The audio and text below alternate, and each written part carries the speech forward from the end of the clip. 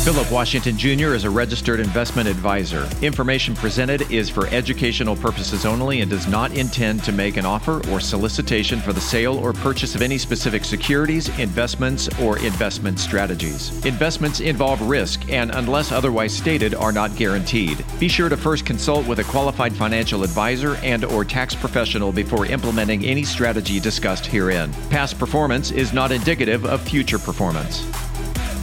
And now, here's Philip. All righty, we are back with another episode of Positive Perspectives brought to you by Wealth Building Made Simple. And I have a long-term friend.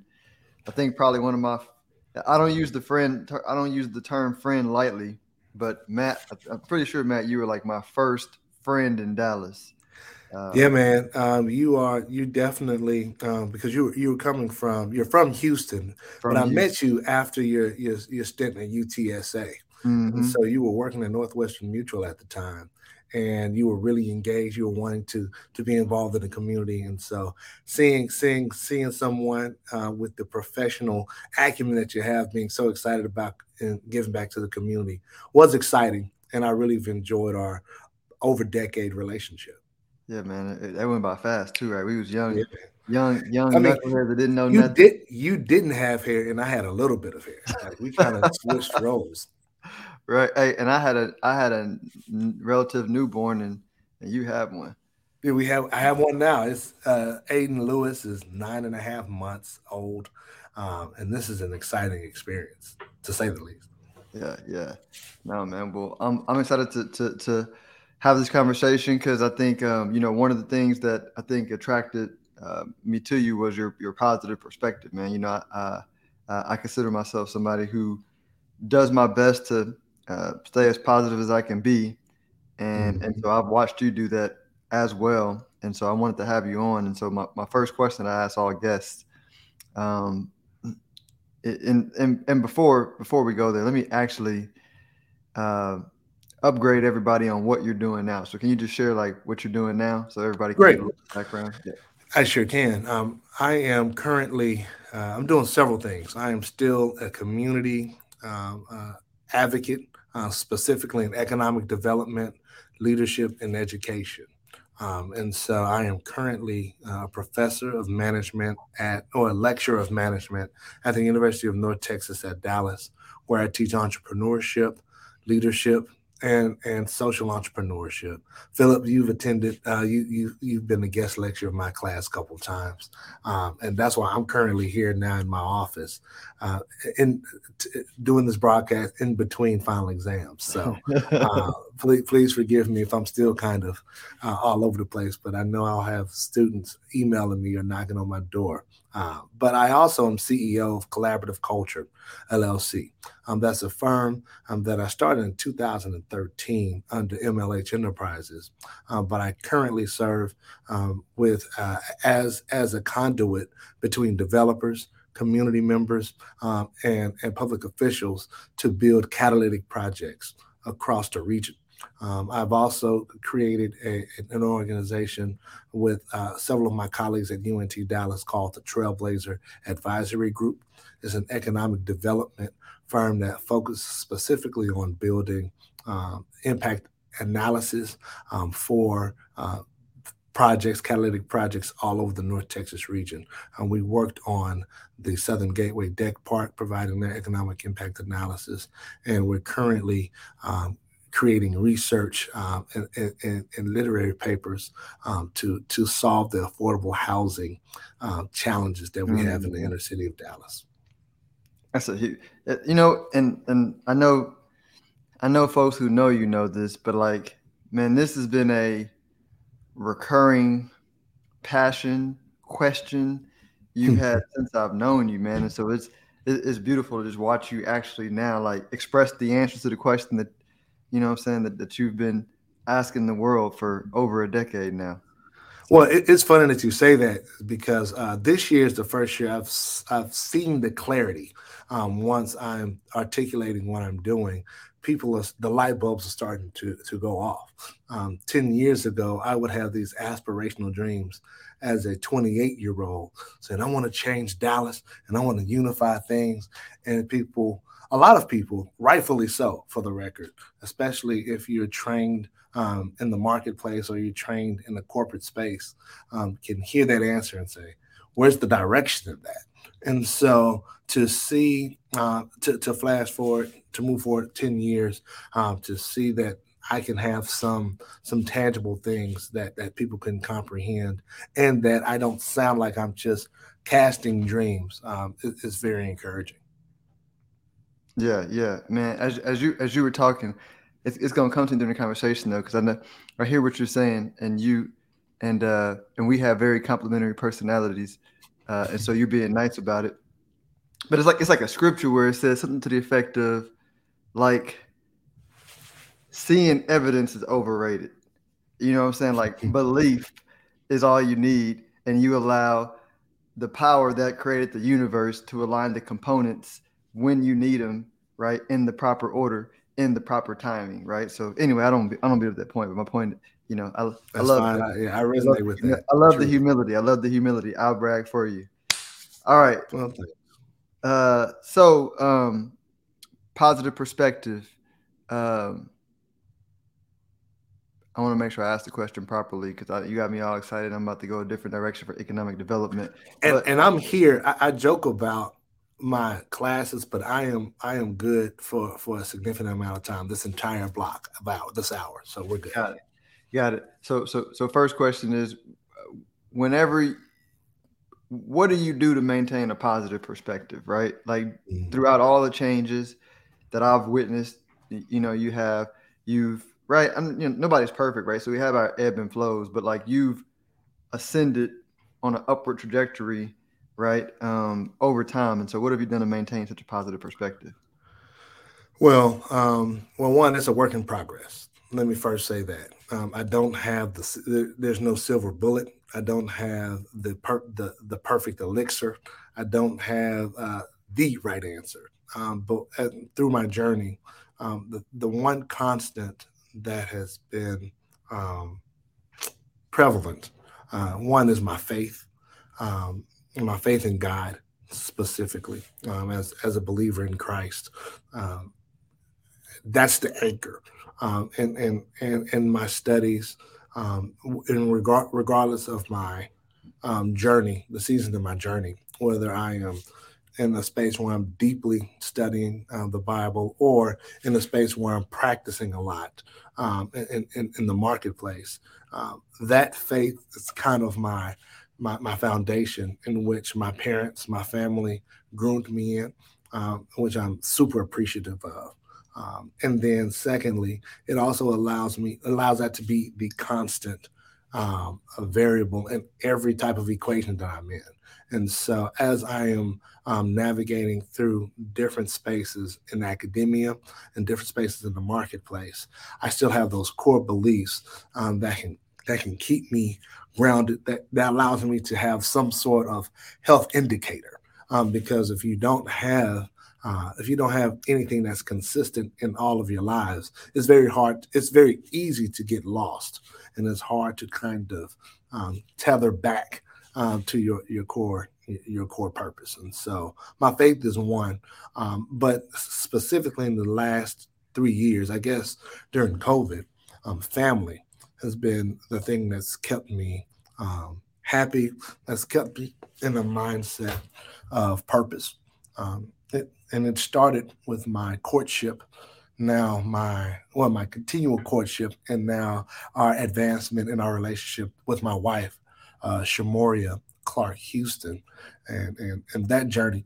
One, I'm just lucky to be in that space with her. Secondly, I am honored that she bought into my dream and vision, because that wasn't necessarily her trajectory.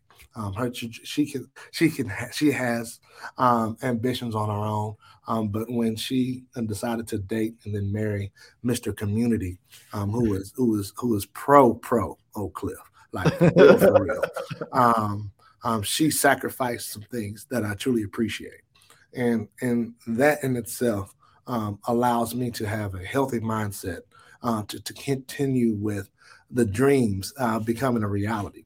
Secondly, She's just much smarter than I am. The fact that she's in my life now allows me to quantify all of the things that are abstract or that are visionary in my mind.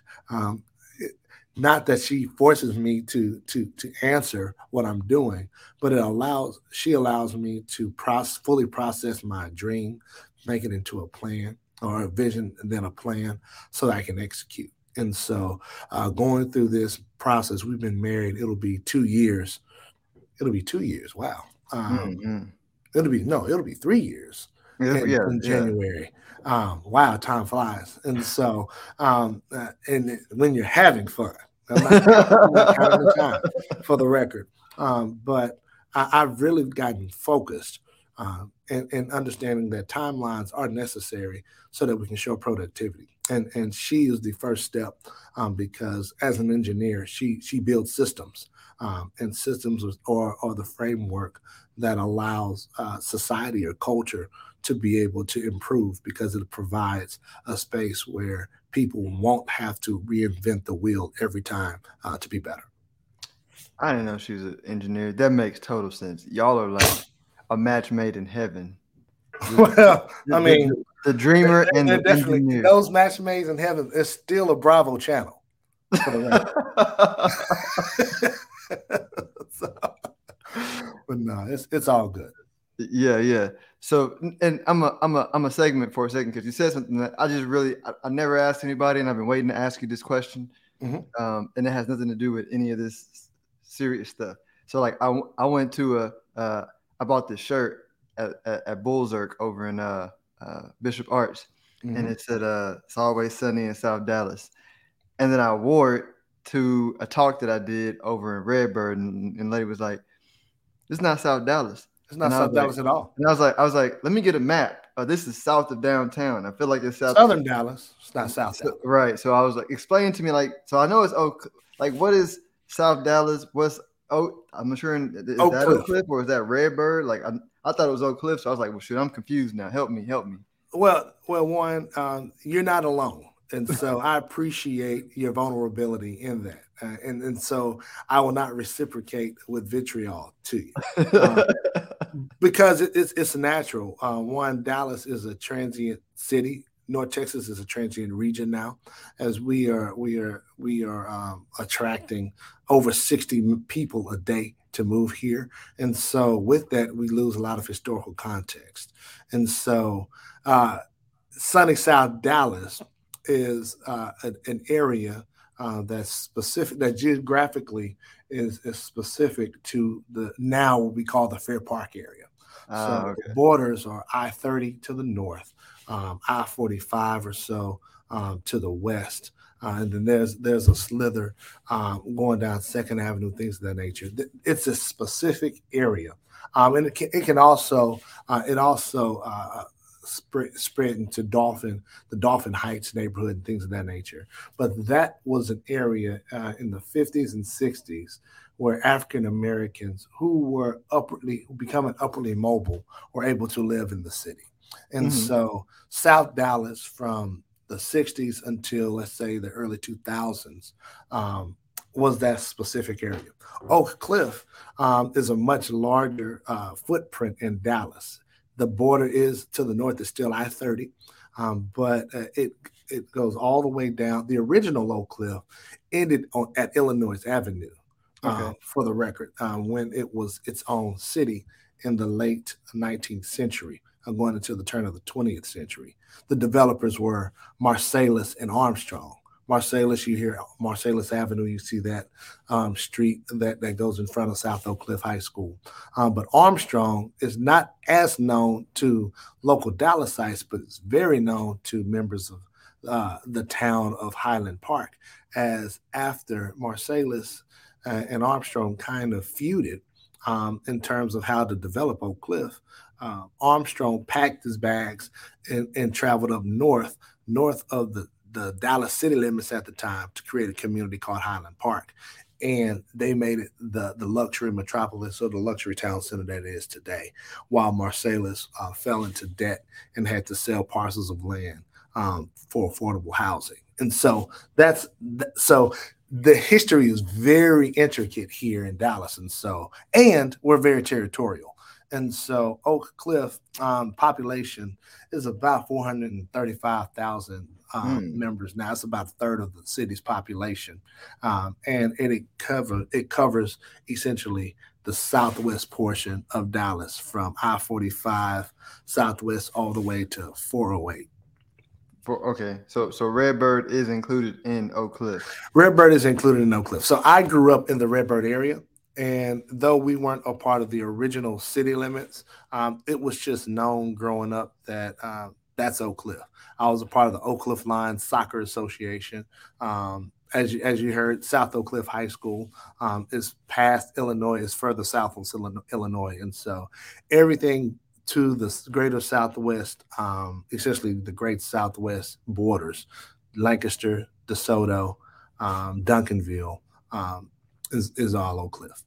Got it. Thank you for that history lesson. No problem. I know I spent 4 minutes, probably 3.5 minutes too long answering that question, but I get excited when people ask about geographic areas. That's why I asked you, because I surely got hemmed up. I was like, I'm confused. I thought I was being cool wearing the shirt. Yeah, I mean, and it's cool if you're in South Dallas or you knew the context, but it's funny because we're in a space where, as Dallas is developing, the people who created those geographic areas were very proud of the neighborhoods because it was an exclusionary practice, and those community members had to stay within those communities. Mm-hmm. And so Dallas is opening up now, and as Dallas opens up, people that aren't from those areas assume that, oh, all of y'all are friends or all of y'all know each other. I'm new to South Dallas. Well, actually, this isn't South Dallas. You can call this Southern Dallas. Everything south of I-30 is technically Southern Dallas, but people don't understand when native Oak Cliffites or native South Dallas members are offended when you mistake one or the other. Got it. Yeah. I think Houston, I left Houston at 17, 18, but I think we got a little bit of that going on now where they're trying to turn Third Ward into Midtown, Sunnyside Park or something like it's something. Yeah, it's something different. Yeah, the TSU, U of H area, it's just sprawling over there. Yeah. Well, next question. So I know I've been stuck before in a mindset. Well, and you know, it's an ongoing evolution, right? So technically we probably are always stuck in the mindset trying to evolve because evolution is infinite. But, you know, what's something that you've done that has helped you go from one mindset to another when you felt stuck? It's outside of faith and exercising that faith. It's just to continue to educate. It's to continue to seek resources to either affirm your beliefs that you're strong in or to course correct. And I want to give you credit because not just you as a friend, you provide materials outside of just conversation to give me that type of enlightenment. And so by sharing books with people or audio books with other people so that you can keep your mind fresh, I think that's very important. Again, in this marriage journey, I was also inherited to be a part of a great family that have like minds in terms of being not only academically successful, but professionally and in their families. And so I just listen and try to absorb what other people are doing around me. I think it's very important that you are the company that you keep. Mm-hmm. And so having support groups that are being successful, that are doing well, helps me. And it can provide a support for me. And that just that allows me to have different thoughts and reaffirm, you know what, I'll be all right. I just need to get out of this funk and just do these things that I'm observing other people do so that I can course correct. I appreciate that. Appreciate the shout out too, man. But you no know, problem. That's good, man. When you're talking, I was thinking, contrast, or a different way I might say it is diversity of thought. Mm-hmm. Big deal. Hey, shout out to Sean. Sean in the comments saying good afternoon. What up, Sean Tate? The man, The Tate Legal man. Services. I know, right? Sean put me onto this Japanese whiskey, premium Japanese whiskey. He told me about. I haven't had it yet. He told me about it as well. Yeah, he bought me a shot at whiskeys, and it was like amazing, like smooth. So appreciate that shot, Sean. Hey, matter of fact, Sean, we're going there tonight. So if you're free, come on through. Shoot me a text. So next question, and this will be a multi-layered question, is anything you're working on that you're excited about? But I definitely also want to know about this Fort Worth Rosedale development. I don't want to get the name wrong, but I know Rosedale was in there. I remember the development from Florida, right? It was like an old. Yeah, it's similar. Name. So the community is the historic South Side community in Fort Worth. Okay. And so, but we will. I will set that up before we go deep into that development. But I'm really excited at the work that I'm doing here not only at the university, but with my colleagues, just being problem solvers to develop not only Southern Dallas County, but just develop the North Texas region. I've been blessed to have a dean, Dr. Karen Shumway, who is the dean of the School of Business here at UNT Dallas, invest in me, not only giving me a chance just to teach a lonely entrepreneurship class, but she intentionally connected me with a PhD in economic development, a man by the name of Dr. John Hubbard, who's a former city manager, a government official, and he's now an elected official in his town. But he's a brilliant man who loves everything economic development. City planners of color know him well. He's essentially that godfather in that space. And so as a colleague here at UNT Dallas, I've learned from him, and he's given me an opportunity to not only build a business where he's involved, but he's given me a runway so that I can grow. He acknowledges, he sees my energy and my passion in growing Dallas, and he's kind of the guardrails, as well as Dr. Jamu Loving and Ed Fjordbach, three men who are all investing not only in people, in education, but also in the infrastructure of our community, of our city. And so being a part of that group has really created opportunities that are really exciting. And so with that, I've learned how to create an objective case from things that I've always felt in my bones that's right. And that's creating an economic impact analysis that's trying to negotiate with developers to build inclusive communities, maintaining cultural relevance for the existing populations, and finding tools that not only developers, but also the government agencies, whether it's local, statewide, or federal, can provide so that the citizens can benefit from that. And so I'm just going through that process, and that allowed me that, and as well as working with developers for the last 6 years, just building policies from their end so that they can create products for catalytic projects, not just a fee development type where I just want to build something and in 10 years try to sell it off, but being really intentional with building something that the city will be proud of 30, 40, 50 years into the future. I've just been fortunate to be with to be associated with those type of developers. Yeah, no, that's cool, man. And what it's a lot I want to say that, but let's before I go there. So there's a new project in Fort Worth, right? It's not new, for the record. It's been ongoing for over 2 decades. Oh, okay. Yeah. Well, it's relatively new to us. I've been a part of this me, I don't know what's going on here. Yeah.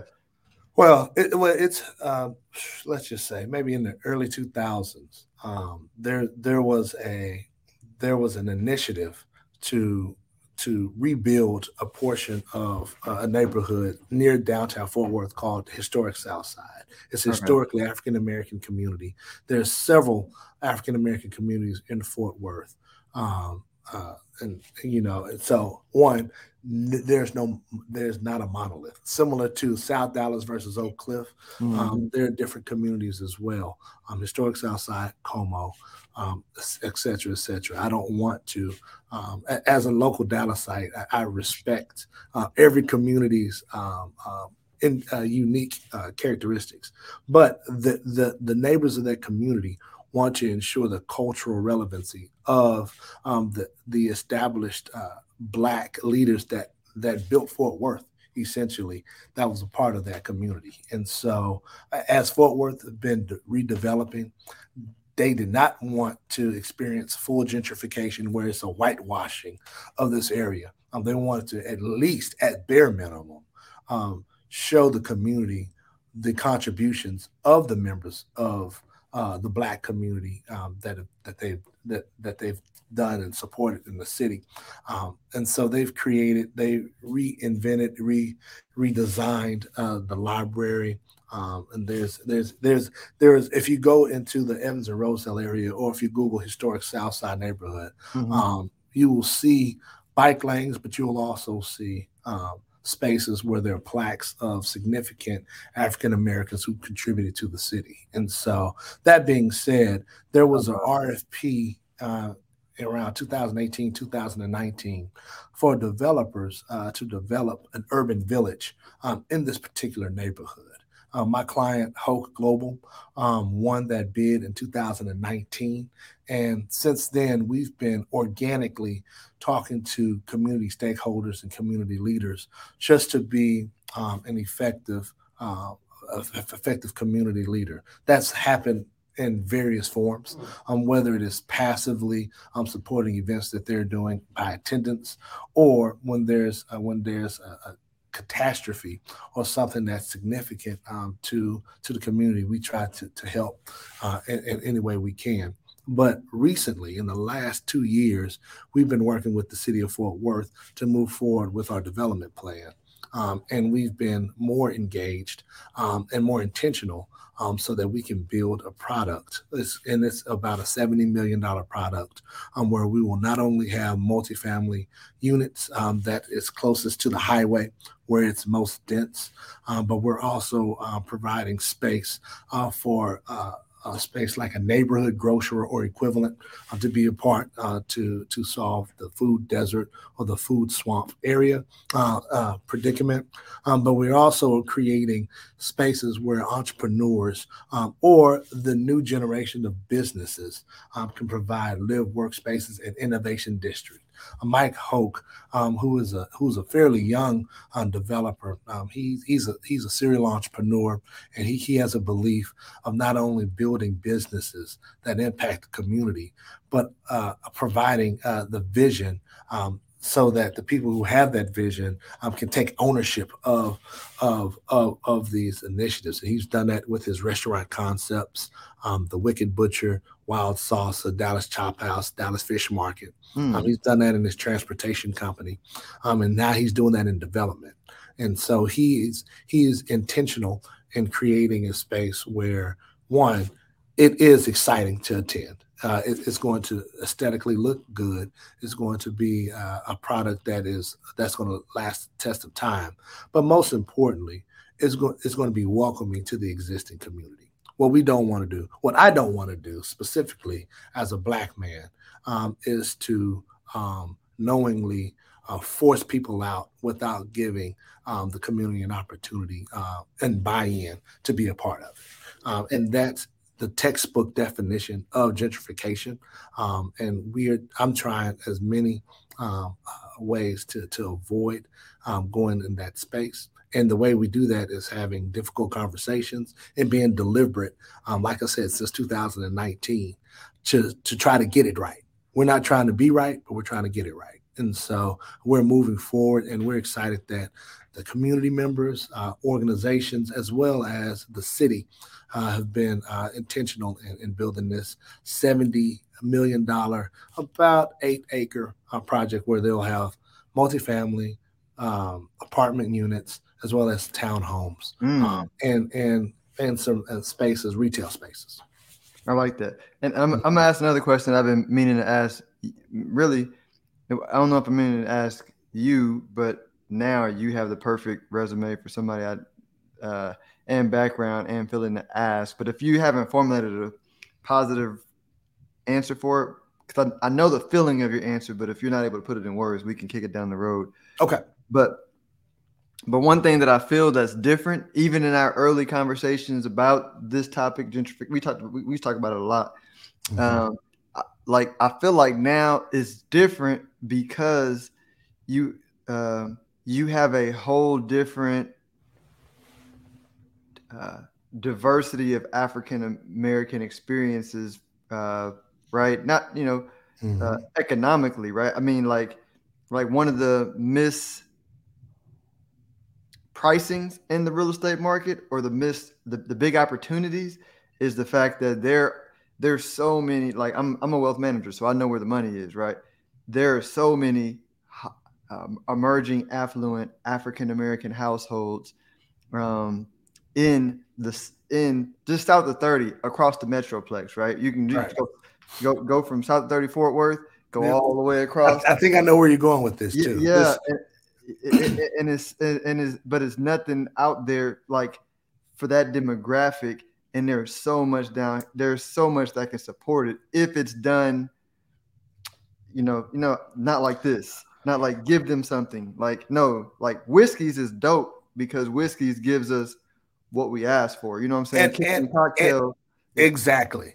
And so, well, one, I do think I have a real spirit and a feeling that you're absolutely right. I resonate with, and I want to articulate. I think this should be a part 2. I definitely want to come back to discuss, but I do want to state, yes, I've changed, I've evolved, and in this evolution is through my learning. I've always known that Blacks are not monoliths. I'm also aware that there are different socioeconomic spaces in Black America, specifically in Black Dallas or Black North Texas is what we should say, for the sake of this argument or for the sake of this discussion. And so I want to go to Whiskey's. What Whiskey's provides is not only that it's a it's not that it's just a Black owned or Black managed restaurant, but it is literally serving a need that the marketplace can be set, that can satisfy the marketplace. And so it's no longer I'm going there because it's Black. I'm going there because they have this Japanese whiskey that's amazing and it's close to Fair Park. And so I work downtown. I can easily, there's no excuse if you are near South Dallas, Fair Park area. I'm going to call it South Dallas for just me being a native Dallasite. And you bypass that watering hole and you go somewhere else out of the way. And you're not supporting anyone else because that quality is the same. I think our leaders, my father included, our community leaders, that was the purpose of their fight. It wasn't to fight to continue to be isolated. People interpreted that, and that was inaccurate. What it is when in the 60s, 50 plus years ago, when we started integrating our society, what was supposed to happen was that the best was supposed to rise to the top, and then the marketplace can dictate who can be successful or not. But there were policies, there were practices that prevented the top Black businesses at that time to really shine. And so those advocates were fighting the government agencies, public opinion, to let people know that we're relevant. And so now we have a diversified group of African Americans that aren't living in one geographic area in which our society have dictated that to us for hundreds of years. We've branched out. And with Dallas and Fort Worth and the North Texas region being a metropolis that is diversified in industry, we attract different Blacks from different areas, and they live and inhabit different areas of the region. And so you have to find a way to still keep that cultural relevancy, because we haven't forgotten where we come from for the most part, but it can be misconstrued if you live in, and this, again, I'm learning this from my wife, because my wife initially was raised in Pleasant Grove, and then when she was 8 years old, they moved to Rowlett, Texas. And so she has a different worldview in terms of community. And she's experienced both sides. And I'm learning that those discussions still need to be had. And there still needs to be work to build the Black ecosystem that's not necessarily geographic in nature. Yeah, no, we definitely got to have. We can do a whole podcast on that's why I want to press by saying let's do a part two on that. But that's my initial thoughts on that. No, I appreciate that, man. Well, I appreciate you coming to share. Let everybody know where they can reach you if they're interested in doing some development. Cool. In Dallas, or just y'all can hit me on my socials, Instagram and Twitter. While I have Twitter, I'm not paying $8 a month, for the record. I'll decide. Let me reassess that. My spirit is, I'm unsettled in this. But you can get me at Mr. Matt Houston, at Mr. Matt Houston. You can find me on Facebook. Instagram is also at Mr. Matt Houston. TikTok, I am at Matt Houston. I forgot. I don't use that much. I don't do all that dancing stuff. But you can search me there, and you can email me at matt.houston@collaborativeculturellc.com. Hey man, you can hit him with some of them old undergrad alpha moves, man. Watch my train. So come on. So I am literally watching like these young folk, because we're getting 19 years in the frat now, and so the train is different. Everything's different from all organizations except Cubans. They're pretty consistent. Yeah. But their stuff is always you got to be athletic. I mean, you got to be 20-year-olds, to do what the Qs do, because man, they've always been super athletic with their moves. Yeah, buddy. Well, hey, appreciate you. Hold on a bit afterwards, and I'm gonna end the broadcast. See y'all later.